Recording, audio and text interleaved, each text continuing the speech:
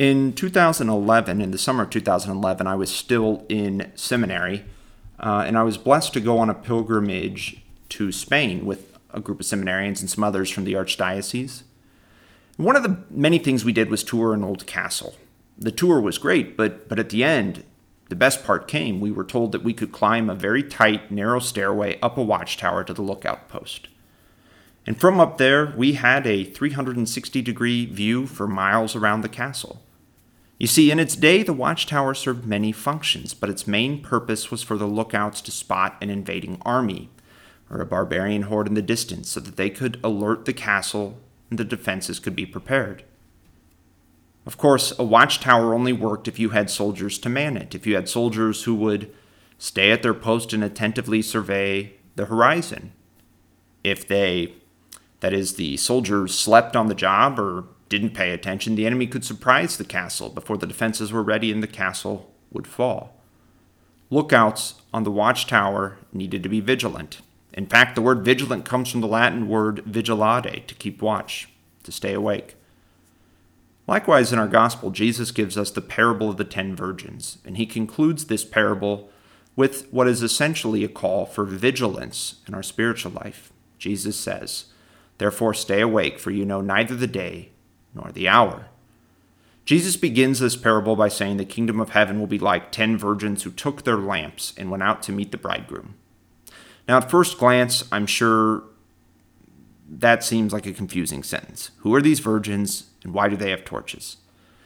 Well, the virgins were essentially bridesmaids. The word bridesmaid originally was bride's maiden, and a maiden was an unmarried virgin woman. Okay, why did these bridesmaids have lamps? Well, the Jewish wedding celebration in the first century was a week-long affair, and it began at night. The virgins, the bridesmaids, would go out to meet the bridegroom. Since it was dark in the first century, they would carry something like an oil lamp for light, or maybe a torch with oil-soaked rags. They would then escort the bridegroom to the bride, and the celebration would begin.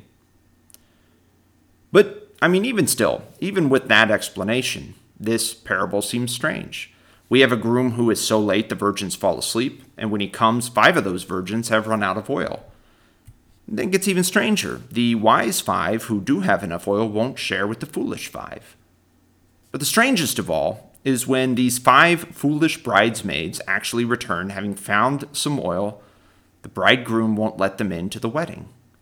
Imagine a wedding today where 5 bridesmaids showed up to the reception late and the groom says, "I don't know who you are, you can't come in." That's not going to go over well. What's going on here? Well, I'll say 2 things. First, throughout the New Testament, from Matthew to Revelation, heaven is often described as a wedding feast. In the book of Revelation, for example, heaven is called the wedding feast of the Lamb.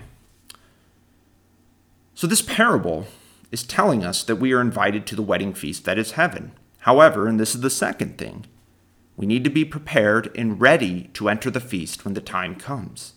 Heaven is like a wedding feast. That's the first point. Secondly, we need to be prepared and ready to enter the feast when the time comes. Think of how Jesus concludes this parable. "Therefore stay awake, for you know neither the day nor the hour." The truth is that God only knows how long we each have on this earth. God only knows. We do not. So we must be ever ready. We must be prepared and vigilant. Because once our life on this earth comes to an end, there is no going back. Our time on earth is the only opportunity we have to accept the mercy of God and the supernatural life of grace Jesus Christ offers us. When we die, the door on our time to repent and receive the mercy of God, the door on our time to accept the supernatural life of grace closes.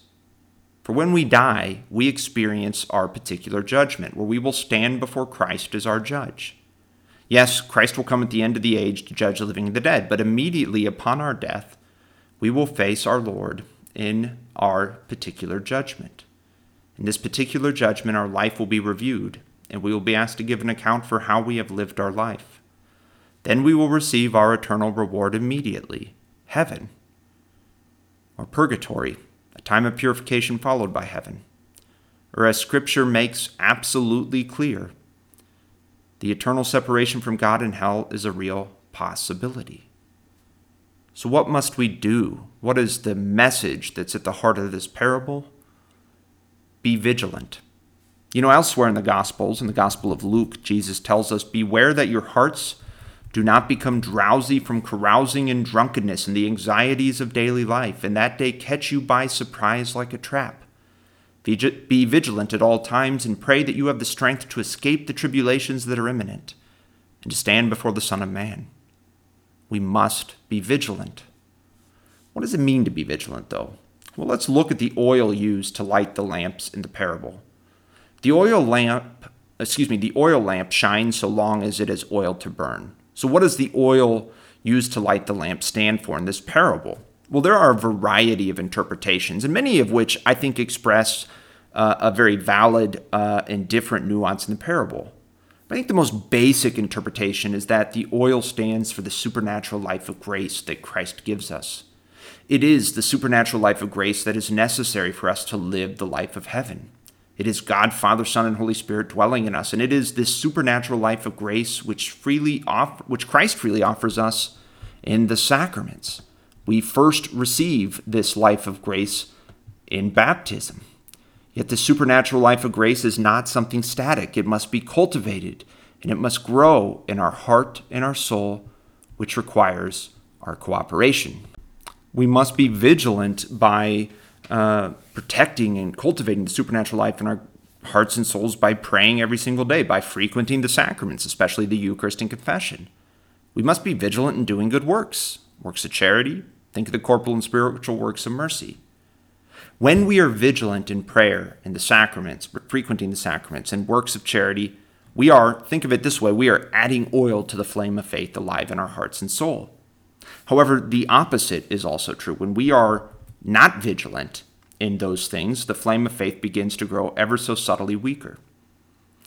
People don't lose their faith like we lose our car keys. No, rather what happens is the soul begins to grow complacent and drowsy and begins to drift away.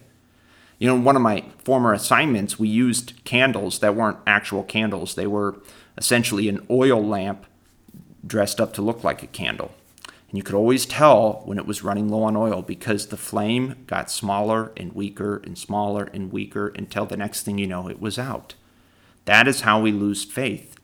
We gradually grow complacent and we allow ourselves to just drift away.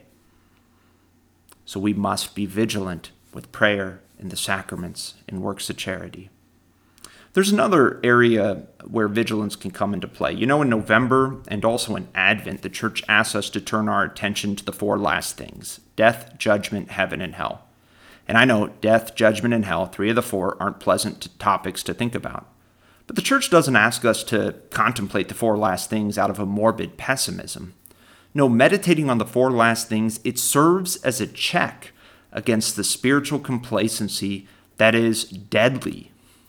It reminds us that our life doesn't last forever, that we will one day have to give an account for all that we have done, and that now is the time to repent and take advantage of the mercy of God in the sacrament of reconciliation. Tomorrow is not guaranteed for any of us, but today is. So we must take advantage of today while it is still today. We must be vigilant. Contemplating the 4 last things reminds us that there are eternal consequences for how we live.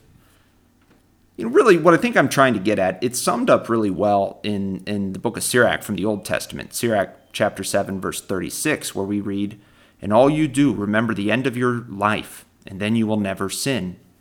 Sirach is saying that by calling to mind the end of our life, we have a strong antidote against the temptation to sin. So let us resolve to be vigilant. Be vigilant in prayer, vigilant in the reception of the sacraments and seeking the mercy of God, vigilant in the works of charity. And let us be vigilant in keeping in mind the end of our life, so that we might avoid sin and in one day enjoy the eternal wedding banquet of heaven.